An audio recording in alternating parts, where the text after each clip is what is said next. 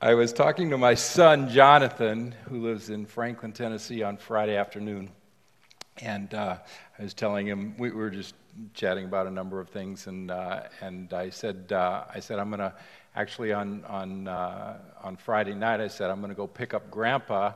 I was in Southern California on Friday, and I'm going to go pick up Grandpa in Arizona. I'm going to fly to Arizona, and then we're going to go up to Seattle because we're going to celebrate the lives of my dad's cousin, Ruth Ann, and her husband, Howard Clark, who at 90 years old went home to be with the Lord during the COVID season. They didn't die of COVID, but and so I said to Jonathan, I said, I'm going to go up to celebrate the lives of Ruth Ann and Howard up in Seattle with Grandpa.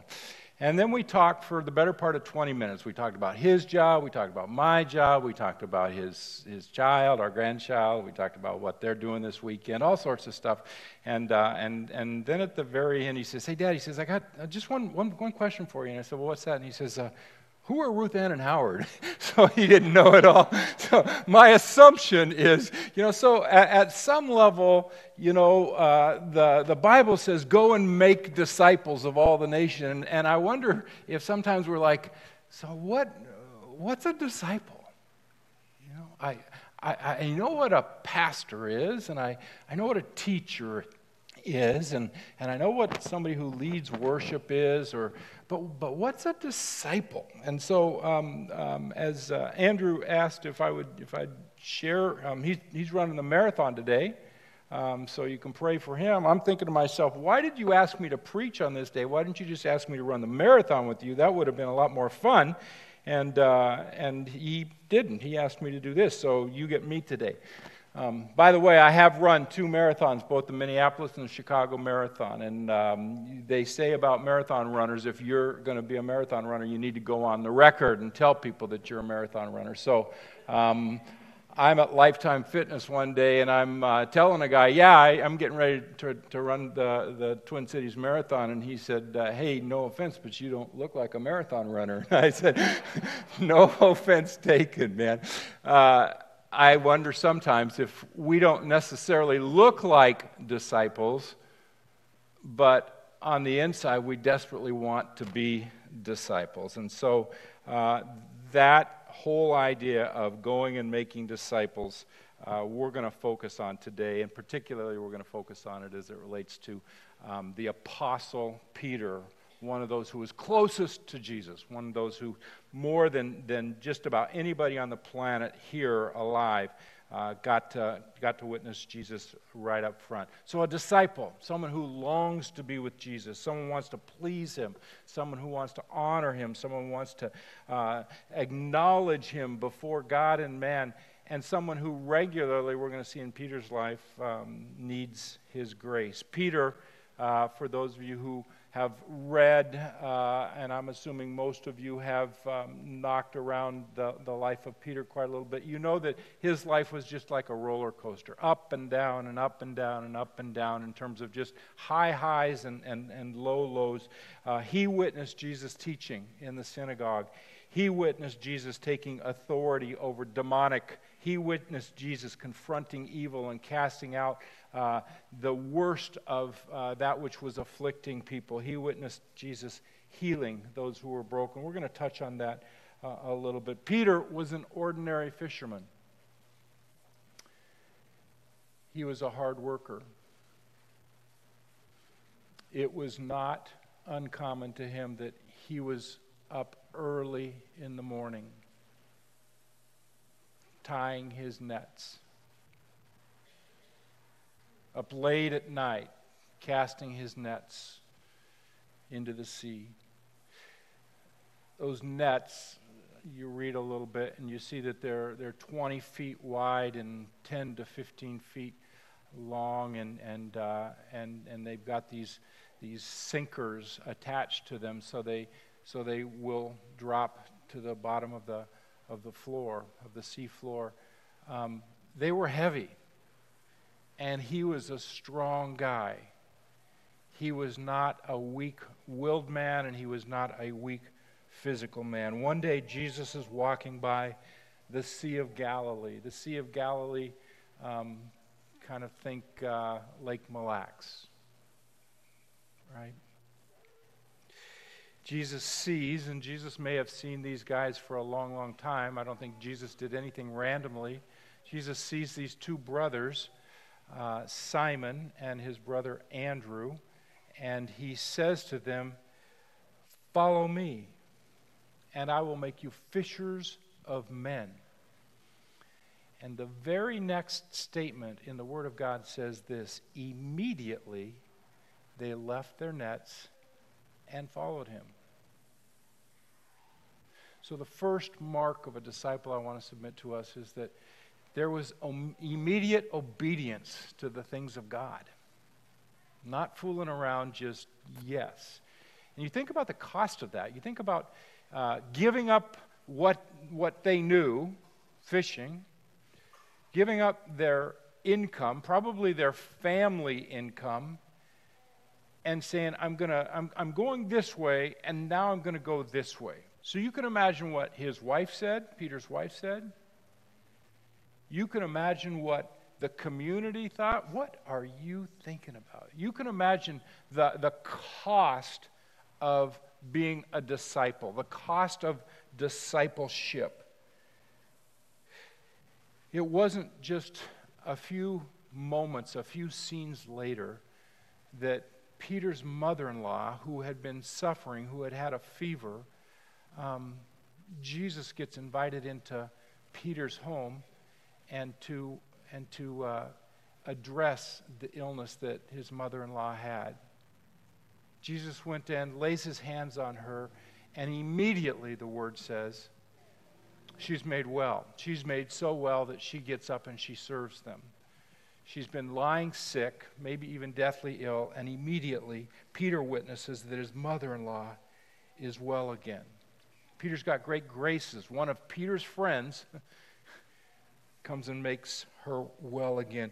In just a few short scenes later, we see that a blind man is sitting beside the road, and Jesus and his disciples, including Peter, are walking along, and the blind man says, "Jesus, Jesus of Nazareth, Jesus, Son of David, have mercy on me." Let me ask you this. As a follower of Christ, are we at that point where we recognize our own spiritual blindness in such a way that we say, "Jesus, Jesus, have mercy on me"? The story unfolds through the Gospels that Jesus looked down and he said, "Hey, what do you want me to do for you?" And he said, "I want to see. I want to be made whole." Jesus touched his eyes, got very intimate with him, touched his eyes. There's another recounting where someone was deaf. Jesus touched his ears. Jesus, with the mute, touched the life of an individual in such a way that they were healed. Jesus, he didn't even reach out to touch, but a woman who had been suffering forever, bleeding, completely broken, completely downcast, completely discouraged, year after year after year after year, no help. She had nothing. And she said, if I just touch the hem of his garment. She reached out. Disciples are at that point where they say, "I need you, God. I need you." Disciples are at that point where they will absolutely say, "If I just touch the hem of his garment." I want to submit that there's power in the name of Jesus, and that power is available to us. Jesus was not. He didn't candy coat things. He told the disciples. He told Peter, who he actually renamed. His name was Simon, and he renamed him Peter. How would you like that if God himself, the Son of God, said, hey, your name is this, but I'm going to now start calling you this. I'm going to start calling you Rock Man. I'm going to start calling you Solid One. I think that that's what God has for each of us. He may not literally transform our names, but he wants to transform us from the inside out. Jesus said some hard things, and Peter witnessed them. He said, hey, if you follow me, you need to be aware of this. You're going to be dragged before the authorities. You're going to be dragged before the courts. You're going to be flogged. You're going to be beaten. You're going to be persecuted. In fact, it may be that the way I go, you go. You may lose your life if you follow me. He says, but if you lose your life for my sake, I promise you that you will gain it for all of eternity. Pretty good turnaround. Pretty good investment of our lives. Jesus said this also. He says, if they drag you into the court, if they flog you, and then they want you to say, why are you following Jesus? Don't worry. Don't be anxious. I will give you the words to say at the right time. So, observation number 2, disciples of Jesus, I think we don't need to be anxious about, oh man, what's it going to be like? What am I going to say to that person on the airplane? What am I going to say to my coworker if I actually invite them to lunch? What am I going to say to my neighbor? At some level, I think that there is rationale that we are prepared to give a testimony of what God has done in our lives. Of, I was lost, but now I am found. I was broken, but now I have a place to take my brokenness to. I messed up, and now I have peace. I think that we ought to kind of have those bullet points in our lives in such a way that we can share that story. And I think when we have that in our lives ready to go, I think God is willing.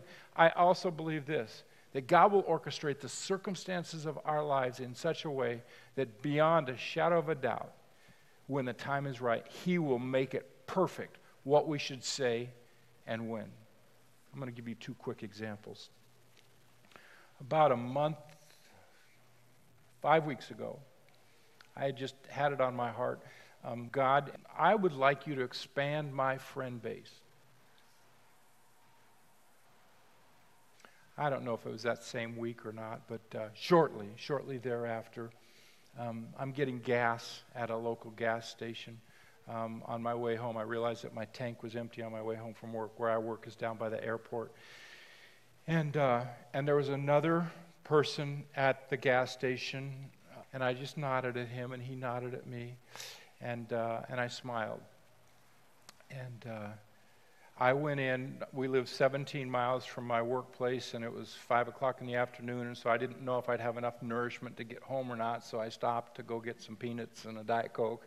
And I went into the quick store, the Holiday, and I got those things. And then on the way out, that man walked in, and I smiled at him again, and I said, I hope you have a good day.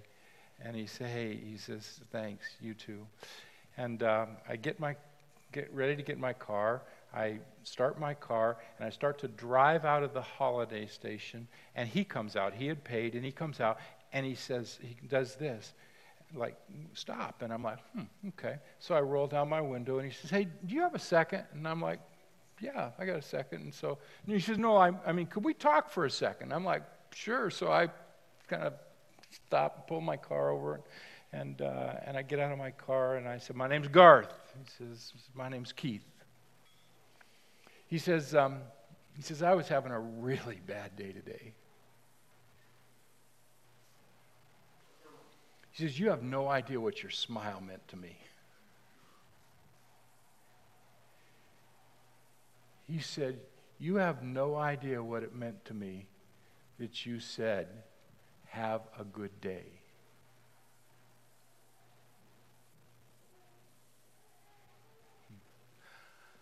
I wonder how hard is it for us to just notice somebody at the gas station, to just establish eye contact. I didn't have to study to say, have a good day, right? He said, remember a week and a half earlier what I prayed, right? He said, would you want to be friends? I'm like, God is so good to his people if we ask and if we do the little thing. And I promise you, I was flying home from Seattle last night, and I said to Keith, my new friend, I said, hey, please pray for me. I'm preaching today. Gosh, I wish I had my phone here, because he gave me some great scripture and great encouragement. And he says, don't worry, you're going to be great. And I'm like, he's right. You know, God's word says it'll go just fine. And I'm like, what a blessing. So now I have a new friend, and I'm so grateful for that. Amen. Amen, amen, amen, right? We see that Peter noticed, he was with Jesus when they're like, hey man, we don't have any food, and there's these 5,000 men and all of their families. What are we going to do? And Jesus said, well, you feed them. And he says, well, what are we going to feed them with, right? And so they have these loaves, these 5 fish, these 2 fish and these 5 loaves. And there's this miracle. And Peter witnesses this miracle. Peter witnesses Jesus say, if anybody wants to be first in the kingdom of God, you need to be last. Peter's being shaped just by association, just by hanging out with Jesus. I want to contend that for each of us, we can be that same person. We can be that same disciple just by hanging out with Jesus. I also want to say that I am a way, way, way, way, way, way better follower of Jesus because I hang out with John right there. And because I hang out with John, iron sharpens iron. I am a better man because his life inspires my life. Because his commitment to reading God's Word causes me to say, I want to be in God's Word. Because his prayers for me when I'm on the road, or my prayers for him when he's on the road, and he vulnerably says, hey, pray for this. Whew, whew, whew. It's like rocket fuel, right? 2 are better than 1, for when the one is weak and ready to fall away, the other is there to lift up and encourage his brother or his sister. Peter saw that with Jesus. Peter saw Jesus say, hey, if your eye causes you to sin, if your hand causes you to sin, cut it off. If your eye causes you to sin, poke it out, take it out. So it wasn't like Jesus was candy coating everything, right? And yet, there was power that attracted Peter to Jesus.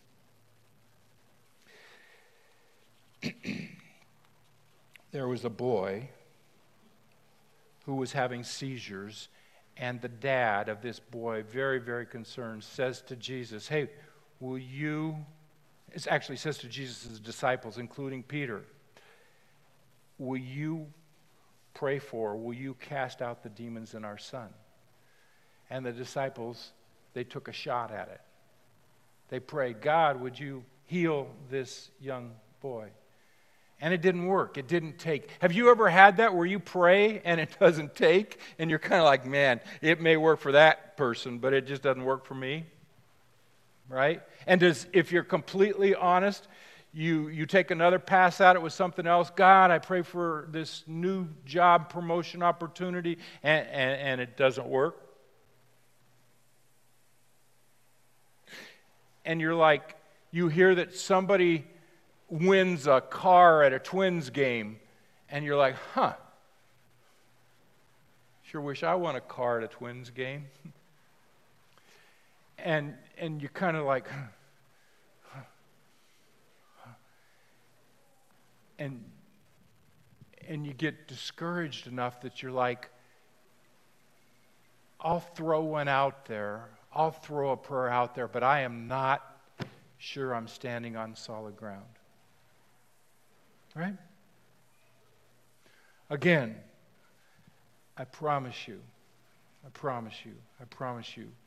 Jesus' model was to send people out 2 by 2. Disciples hang out 2 by 2. And when the disciples said to Jesus, how come we couldn't cast the demon out of that little boy? How come we couldn't cause his seizures to stop? Jesus said, because you have a little faith. Truly, he says to you, if you have the faith like the grain of a mustard seed, you'll be able to move mountains.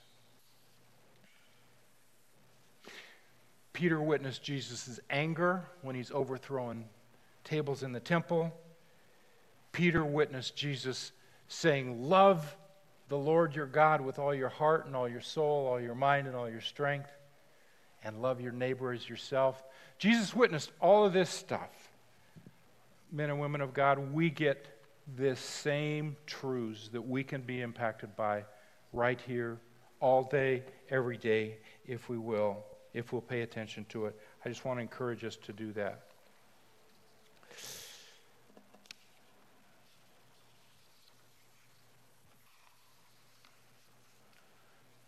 Peter's poema, Peter's masterpiece, the line Peter is most famous for is this. Jesus says this, who do people say that I am? His disciples responded, some say John the Baptist, some say Elijah, some say Jeremiah. But who do you say that I am? Jesus asks. And Peter says this, you are the Christ, the Son of the living God. At which point Jesus said, blessed are you, Peter, because you did not say that. It's God himself who gave you those words. We know that about Peter. Peter says, you are the Christ, you are the Son of the living God. A high to proclaim that Jesus was the Messiah, the long-looked-for Savior.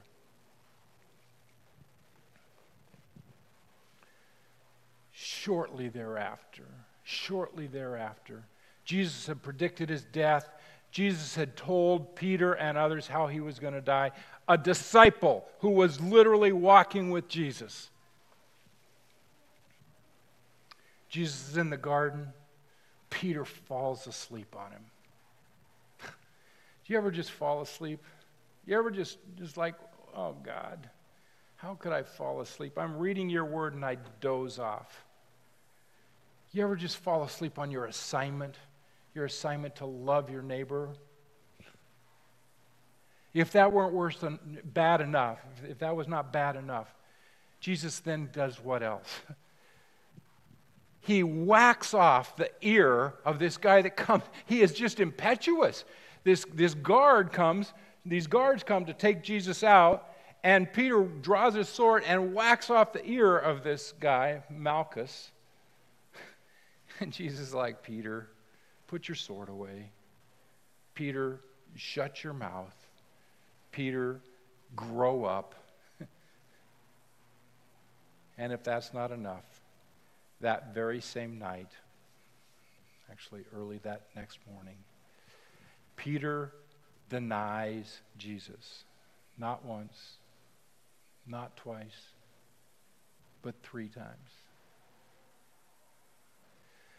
Not for fear that he would lose his life because some big Roman soldier was saying, you know this Christ. No, just this little girl said, I think 2 little girls, two young girls said, hey, I think you were with him. No, I wasn't with him. He's just this coward, right?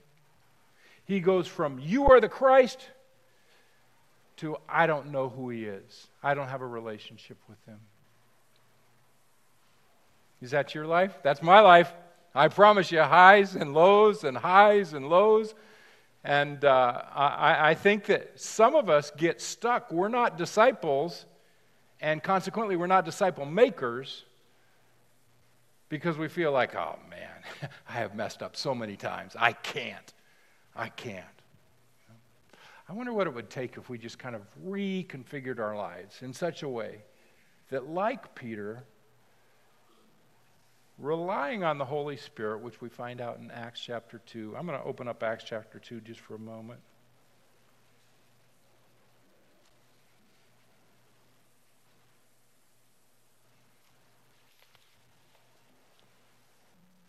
When the day of Pentecost had arrived, they were all together in one place. Suddenly a sound like a violent rushing wind came from heaven, and it filled the whole house where they were staying. They saw tongues like flames of fire that separated and rested on each one of them. They were all filled with the Holy Spirit and began to speak in different tongues as the Spirit gave them the ability for speech. People are speaking all sorts of different tongues. Peter himself is gifted with the Holy Spirit at that moment. And you see from that moment forward that whatever was weak-willed, whatever was impetuous, whatever was not self-controlled in Peter's life, because he had bumped up against Jesus for so long, he became just a powerhouse for the Lord Jesus Christ. We have that same Holy Spirit that's alive in us, that same Holy Spirit that can do work in us, and to the extent that we would want that, to the extent that we could be disciples of that same Lord, I want to encourage us that we can. What I want to do right now is I just want to challenge you. I want to challenge you with 4 things. Number 1,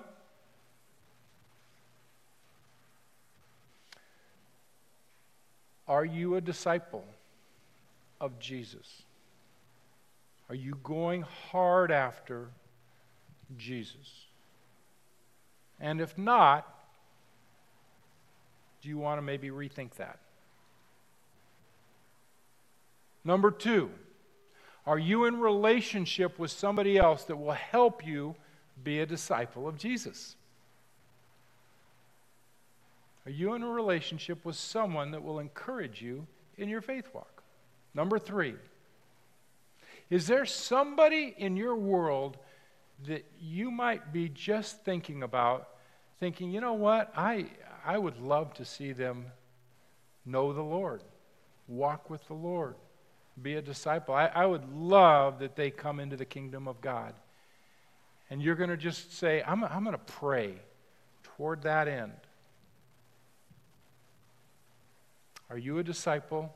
Do you have somebody that's spurring you on in your relationship with Jesus? Do you have somebody on your heart that God will lay on your heart? And I believe that God will do that for all of us. Lay somebody on our heart. And when you say, boy, I'm not prepared, or I'm not, just push that aside.